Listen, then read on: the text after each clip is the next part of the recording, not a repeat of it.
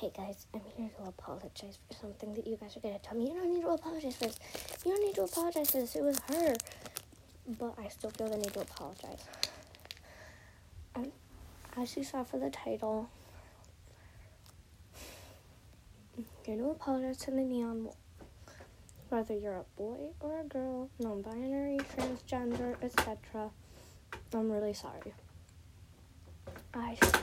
The previous episode I said a bunch of rude things and none of them were true. I mean, no, all of them were true. But,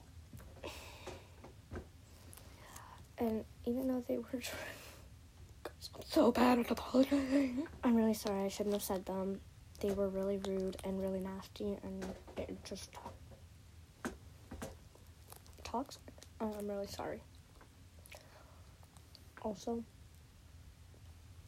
that technically is,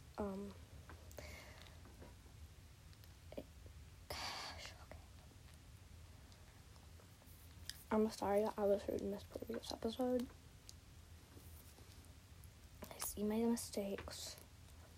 Please change your name away from Gaming Life's Twin.